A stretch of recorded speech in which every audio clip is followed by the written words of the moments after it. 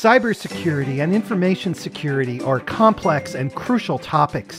And that's why we're speaking with one of the world's experts. She's going to explain the issues to us around security in our hyper-connected world.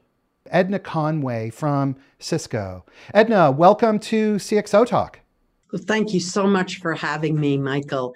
I think it's an interesting topic. And as Cisco's Chief Security Officer for its global value chain, I think it's an opportune time to really have a conversation about the fact that we live in a world of we. There is no longer a them and us. That's how we live today. I love that. We live in a world of we. And so, Edna, what does that imply for security? It implies both challenges and opportunities. When you think about the world in which we reside today, and when I say reside, it really is at an individual level, at a government level, and at an enterprise or business level. We are all utilizing platforms and third-party services and devices that enable us to work, live, entertain ourselves, feed ourselves, and do a host of other things. What we may not be doing quite as well is embracing fundamental principles of how we expect those services and devices to behave.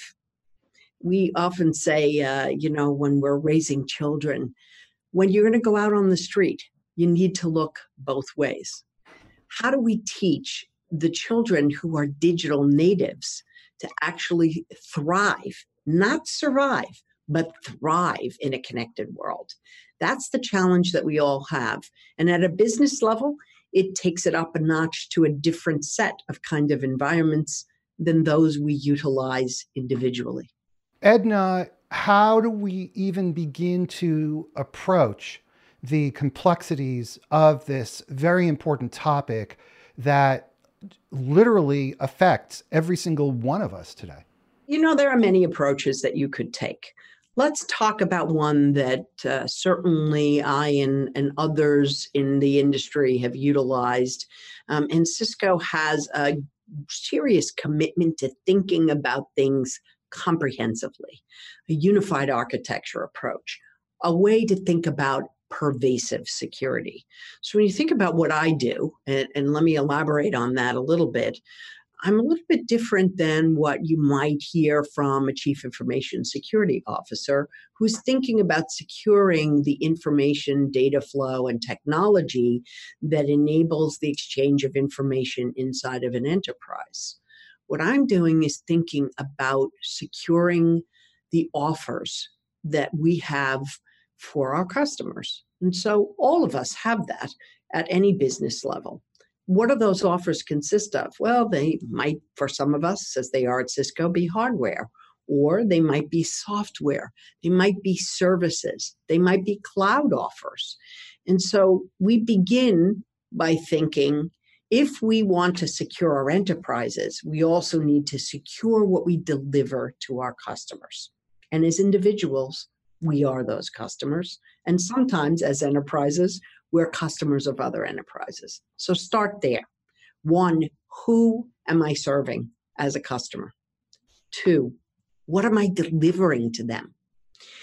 And then you get into the nitty-gritty and the really exciting part and the challenging part. Who is part of what I'll call the third-party ecosystem that at any point during the life cycle of any one of those things that we are offering to our customers? Who are they and what are they providing to us?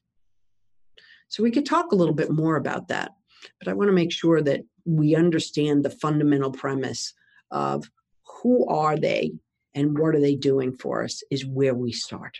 You should elaborate on that. When you say who are they and what are they doing for us, explain and keep it brief, because I want to go into that third part about the ecosystem, which is, I think, where the world starts to really change.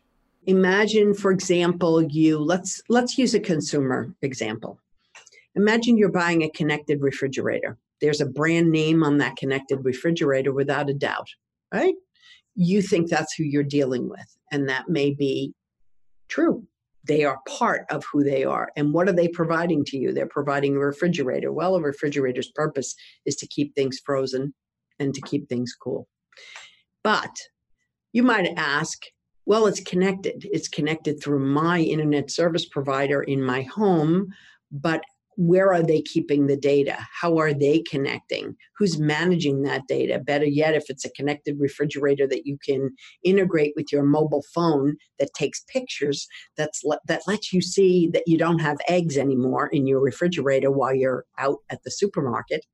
The reality is you also want to begin to say who's hosting that data and who's keeping the pictures and who has control over the access. That might be a series of folks who are actually not the OEM from whom you purchased the refrigerator. Your title is Value Chain, Chief Security Officer for the Global Value Chain. And when you talk about all these different components of where is the data traveling, where is it coming from, where is it going, and where is it residing at every step of the way, is that the value chain, or what's the term that you would use for that? Is it ecosystem? What's the term? The value chain is the set of third parties who are at any point in any stage of the life cycle. Remember, I live in the information communications technology world. So the life cycle of ICT, any of those third parties who participate, whether virtually or physically. So let me give you some examples. Imagine the life cycle starts with the first idea you have for a new product or a new solution or a new feature set in your code or a new offering that you're going to put up on the cloud and invite people to become tenants of and utilize. And then you start to think about how you're going to plan around that and how you're going to order what you need to deliver it. And then you start to source what you need in order to deliver it. And then you actually make it. Make could be make hardware in a factory. It could be make, I'm developing the code and bringing in third-party code modules. It could be make, I'm building a data center and I'm building a cloud offer that's going to give you compute or storage capacity. So now I've designed and developed it with the first idea. I've planned and ordered and I've sourced and I've made. Fantastic. You still haven't given anything to your customers, right? So you then actually have to deliver it. How is it delivered? In what modality? Using what kind of technology? Sometimes it may be delivered because it's tangible via transportation. And then after it's delivered, how is it going to be utilized by your customer? How are you going to service it? How are you going to support it? And at some point, how are you going to end of life it? Whether it's shut down access to a tenancy on a cloud or take back tangible equipment that has been used for a period such that it now needs to be replaced with new and more innovative technology. That's the life cycle. The value chain is all of the people as well in that third-party ecosystem who are involved. And I'll give you an example. Somebody who could be in the life cycle is a third-party cloud service provider who provides storage capacity for your cloud offer. Could be somebody who provides integrated chips and circuits for what you're building. It could be somebody who is actually providing logistics, warehousing, and transportation services for your tangible equipment. It could also be a third-party licensor of their software that you're embedding into your code to provide features and functionality that they deliver in your overall software solution. The value chain is this complex and very often hidden, with lack of transparency in many cases, set of actors all along the way. And so is it that value chain, or could we also say more imprecisely use the term ecosystem, that brings the complexity and the real challenge to modern security? I think there's complexity in how we design and develop ourselves as well. But if you look at some statistics, and we can all mine them, and there are wonderful sources out there. But if you just look, for example, at the data that comes out of the Verizon incident report, the breach report every year, I've evaluated that over the last 9 or 10 years. And let's be honest, we can't always attribute a particular incident to a particular actor. But when we can, we're talking about almost a decade, we've hovered between around 72 and close to 80% of the time, it comes from a third party.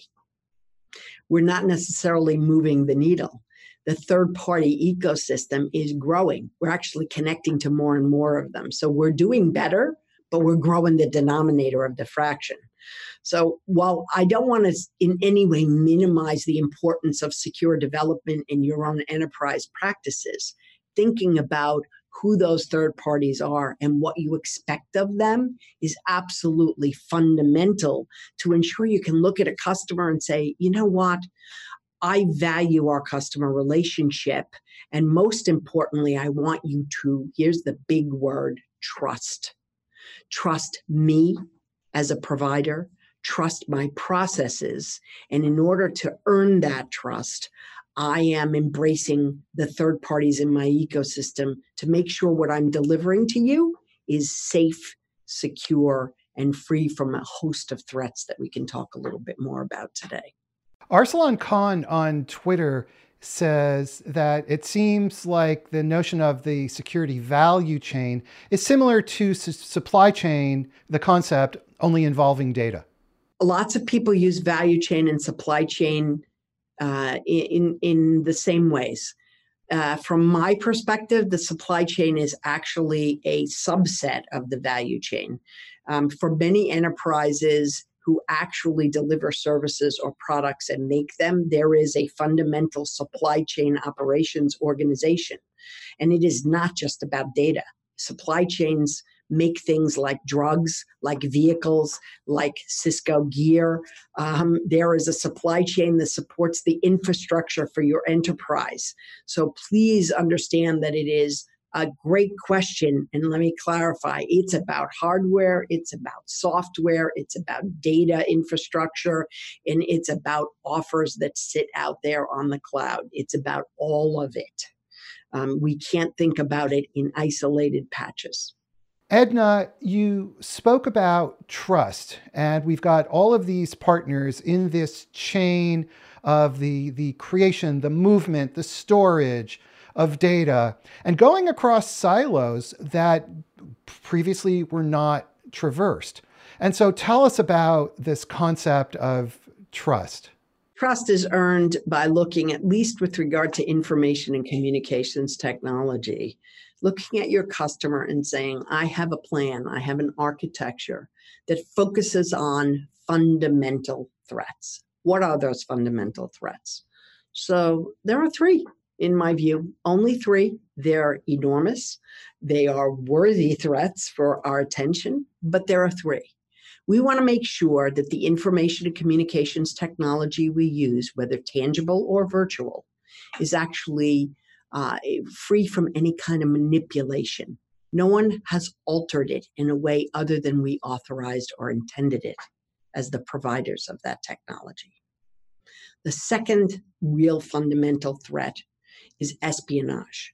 We want to make sure, whether it's a nation state, an individual, or an enterprise, an industrial actor, that the information that passes or is stored on or is actually computed on our information and communications technology is not observed by those other than the individuals or enterprises or partners who we intended to see and use it.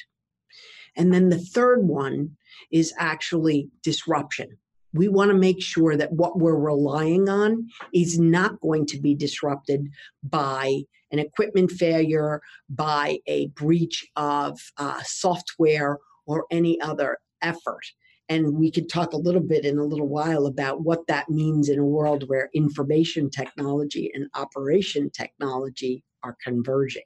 So three threats: manipulation, espionage, and disruption. Okay, that seems on the surface. These seem. How do we penetrate, to use a security term, these domains in order to get under the surface of the implications of what you've just said? I think it's reaching out your arms and coming up with a flexible and elastic architecture that you can use that allows you to have a conversation with and validate the practices utilized by the members of that third-party value chain. And you can imagine that because they're different, and in fact, in some cases, very diverse, what you ask of them and what you might expect of them would be equally very divergent. So not every security requirement can actually apply to every third party. To give you an example, if I am talking to somebody who is providing me with third-party software, I'm going to talk to them about specific code practices, perhaps penetration testing, static analysis, dynamic analysis. I'm going to do a host of evaluations. I'm going to talk to them about what their vulnerability triggers are and what their patch process is. If I'm talking to somebody who's making me a printed circuit board on which other components are going to be placed by somebody else in the ecosystem, I'm going to talk to that printed circuit board supplier about what they're doing to secure access to the information about my highly proprietary circuit board plans and designs. And in fact, in that world, the highest amount of intellectual property is retained inside something called Gerber files. So I'm going to have specific discussions and goals about securing Gerber files and who can see them and use them and access them. If I asked somebody who was providing anything else other than a printed circuit board about Gerber files, I'll be honest, Michael, with you, they might actually look at me and say, I'm not sure what you're referring to. Or they might look at us and say, well, gee, I heard there's a Gerber food company. Why are you talking about that, right? It's baby food, isn't it? So we need to understand our colleagues that are involved. And this can be done with one flexible architecture. And the way we've chosen to do it is to have 11 fundamental domains in our architecture, but then actually write goal-based requirements. And those goal-based requirements are customized based on the nature of what that third-party partner provides to us. So all of a sudden, we're in sync as we're talking about what's being delivered. Number two, another important point that I said there is goal-based requirements. Sometimes the best way to achieve security is to let those with whom you are partnering deploy security in the way that best suits their business and their operations, rather than saying, do it this way. How about achieve this goal? I may be agnostic as to how you achieve the goal, but I want the goal to be achieved, and I want to be able to validate that the goal has in fact been achieved. Can you give us an example of that? Because at a high level, of course, that's the right way to work with partners in general, and employees as well, if you trust them and you think they're capable. But give us an example in the security world. A couple of examples. Let's think about it in terms of, let's talk about information and access. So how are you deploying role-based access control in your organization? Does everybody need to see everything? Absolutely not, right? We all learned when we were children in school, the best way to keep something a secret is to not tell a lot of people and make sure you understand whether or not the person you're telling it to is quote unquote trustworthy. How do you assess that? You assess what their practices in the past have been, what their behavior patterns are. Do they have a way of writing things down on a piece of paper and putting them in a secure location? These are the kinds of criteria that you look at for role-based access control, which is absolutely essential. Not everyone needs to know everything or see everything. Number one practice in a secure, hyper-connected world. But you might do something really different with somebody who, for example, is running a manufacturing floor. In that case, you might say, what I really want you to do is have the realities of physical security. And let's talk about what pervasive security means, because lots of people think information security operates in a vacuum. It does not. Security, as we sit here today in a hyper-connected world, is one that is requiring a layered approach. So I'll ask a question. Do any of us actually connect to the internet simply by taking a sip of a beverage or breathing in? No, we still use devices. So when you think about that, that means that what we need to do is think about physical security, operational security. So we'll go back to that manufacturing floor. Information security, without a doubt, is there at the table, but it is a piece of pervasive security, as well as behavioral security, because we all know that the ticket to success in many cases on security is educating our humans. And the problem with security isn't often we have talented humans who seek to either do harm, or those who are not well educated and inadvertently and non-maliciously engage in behavior that cause security problems or breaches. So let's go back to the manufacturing floor for a minute, Michael, because that's very different than what we talked about with what we would do with software. I might say I want to know who you let in and out of the factory. Does everybody need to go into every part of the factory? How do you segregate that? How do you deal with the parts that are going to go on, for example, a printed circuit board assembly that are absolutely critical and manipulable and contain a high percentage of intellectual property? I'm hoping you deal with those in a very different way. Let's talk about that. And you can, in a non-prescriptive way, say, I want them separated. I want you to inventory them. I want to know when they're used. I want to know when they're scrapped, because as we all know, counterfeit is a risk of those threats, right? And counterfeit frequently comes from the mining of scrap.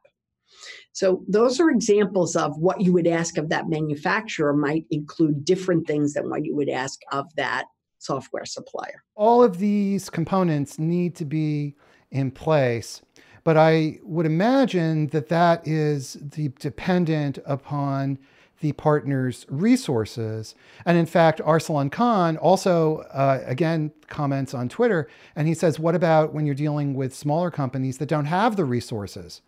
So how do we manage that? We live in an imperfect world. It is an imperfect world, and there are lots of ways to do it. And they are equally imperfect, but we are striving to do it. Some are international standards.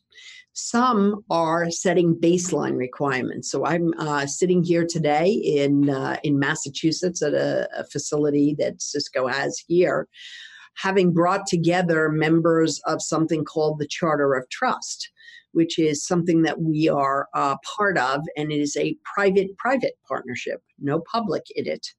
And we are looking together at what we call 10 fundamental principles of trust. And we have been deeply working on what we call Principle 2's focus, which is securing the digital supply chain. And when you think about the fact that in that whole ecosystem, you might have small and medium businesses, that architecture can be flexibly deployed. And here's a glaring example. Imagine that some facilities that are large enterprises might have things like biometric controls and integrated role-based access. A smaller facility might actually have a human guard with a clipboard with a set of pictures of the 4 people who are able to go into a particular area and do work there. One might sound more sophisticated than the other, but if implemented correctly, the more traditional way and the cheaper way, which might work for a small and medium business because it doesn't have to scale beyond the 4 individuals who can walk into that room and do specific work, is perfectly acceptable. So I think what we need to do is look at private-private partnerships, public-private partnerships. You know, here in the US, the DHS has been looking at a lot of effort to think about securing and minimizing risk around our information and communications technology value chains. And when we look at that together, what we always keep in mind is the full spectrum of the size of an enterprise and the volume of complexity and individual resources that all of us have to bring to bear. So streamlining it to what are the 5 or 6 things that you can do that are the most risk improving is really a useful and helpful way to think about it. Start small, start fundamental, build from there. Again, a lot of this has to do with the fact that data is traversing silos that previously it did not. Can you explain why does that dimension add complexity to all of this? And what are the kind of silos, data silos that are being broken today? When I say convergence, we have been seeing for years critical infrastructure and hardcore industrial controls operated in an environment that was often separate and isolated from information technology environments. But when we bring those two together, things like IoT devices, let's think about sensors perhaps, that are now connected to the operation of a piece of functional industrial equipment, and in fact linked to an ICS SCADA system. What we've got supervisory controls that work in industrial environments with an information technology connected to the internet overlay. Fabulous efficiencies. People can know when machines need to be repaired. They can know when they are not performing up to par. And you can do that real time, perhaps, as you're walking a factory floor on a mobile device. Here's the risk that we now need to think about. We are traversing, to use your word, 2 silos that were often, in fact, not only separate, but frequently the reference was air-gapped. They were not even physically connected. But now a breach through the IT can actually serve as an attack surface to get into the functional operational equipment. And so what we need to think about is actually a new day and age of partnership around pervasive security. We need lots of experts at the table to think about this together, because frequently IT people don't speak operational technology and vice versa. But we can come together and develop a new lexicon and new practices and understand one another better. And I'll give you a glaring example of that. If you remember years and years ago when we first came up with quality control, quality management systems, today when you speak of them, everybody goes, yes, of course. Well, I remember a day and age when, people put out banners that proudly displayed that they were a 9001 certified facility and company. Today, that's part of doing business. So we are at the precipice of utilizing the vast array of hyperconnectivity to change the way we actually experience life and work and enterprise and operations. But we need to speak with one another in a new model. And there are still new burgeoning standards that are growing, and both the private and public sector need to be at the table at all sizes, small, medium, and large. We have a couple of questions, some really good questions from Twitter. Zachary Jeans asks a question from a different perspective, from a business perspective. He says, how has the movement to open office floor plans and the breaking down of business silos negatively impacted organizational security? That's a fantastic question. Isn't it? It's a great question. I mean, we're talking about data silos and he's talking about business silos. So and cultural silos. So what's the impact on security of that? If you think about the way humans behave in productivity, we all have different styles. There has been this move to, and there's been much written about it, I might add, the open floor plan, which is designed to really allow simultaneous collaborative creativity. The downside of it, when you think about it, is you also need some time and space to think. And so, we all have laptops, I suspect, or some kind of device. And what happened with that was you now see the privacy screens that go on our screens, right? We're all sitting there because we know that within probably about a 4-inch perimeter from our eye lens, there is probably someone else who has the capacity to view that same screen. Yes, but hey, spies are everywhere. Well, the other thing is it may just be, you don't really want somebody to see what you're writing, or it might be, I'm working on something that is a merger and acquisition potential. And the last thing we want is that information to get out into somebody's hands because somebody's going to engage in insider trading as a result of it. How do you deal with that? I think it requires something that all of our parents raised us with.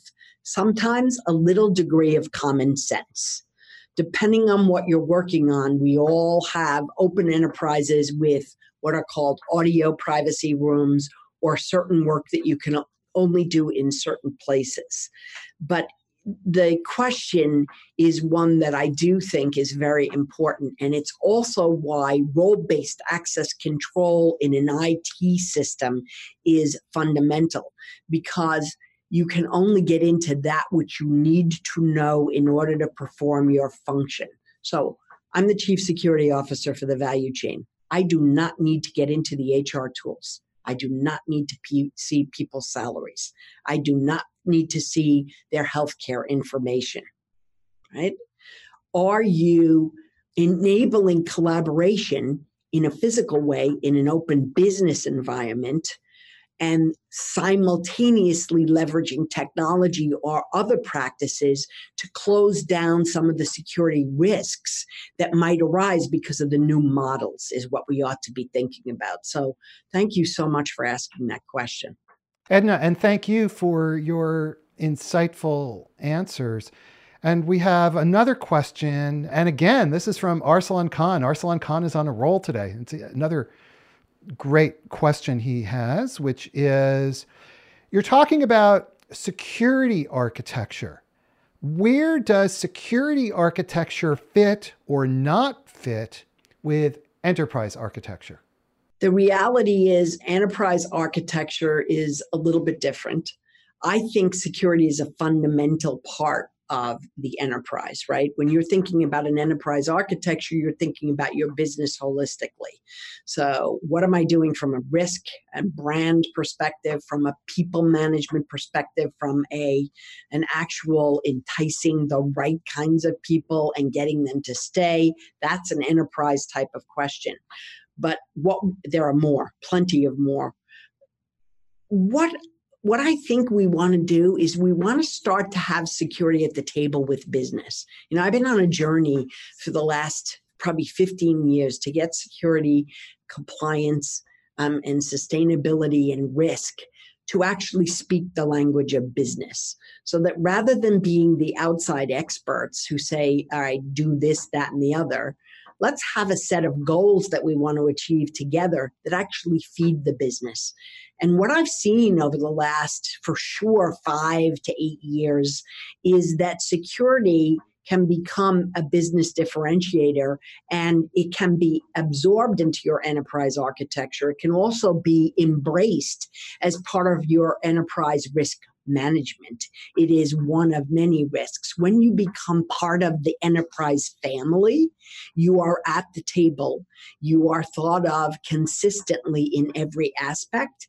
I think they are different. It is a great question because it recognizes that security is not the end all and be all. It is a way to bring safety and security to our new operation or operating models as individuals and make decisions. But ultimately, an enterprise has its own architecture. On continuing then on this theme of security and the business, this is CXO Talk.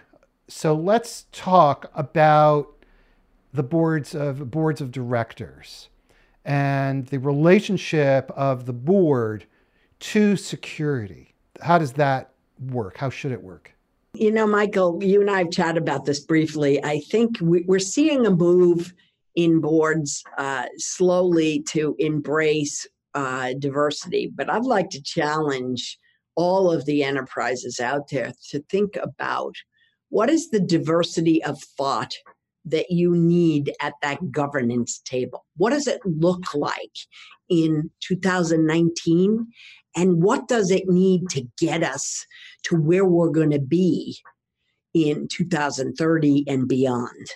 And I've seen a trend that is slowly changing where, look, you need people who have had P&Ls. You need people who have been CEOs, people who have been CFOs. These are fundamental core functions within an enterprise that need to be at the governance table to guide, to ask the right questions. But remember, when you're at a board, you're not the operator.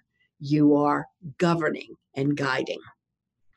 And what I think we need more of is we need to see security and risk practitioners at the table at the board level to bring that kind of perspective to the enterprise management so that we are thinking about branching off into a new division, a new product portfolio, a new service. Fantastic. What does that look like?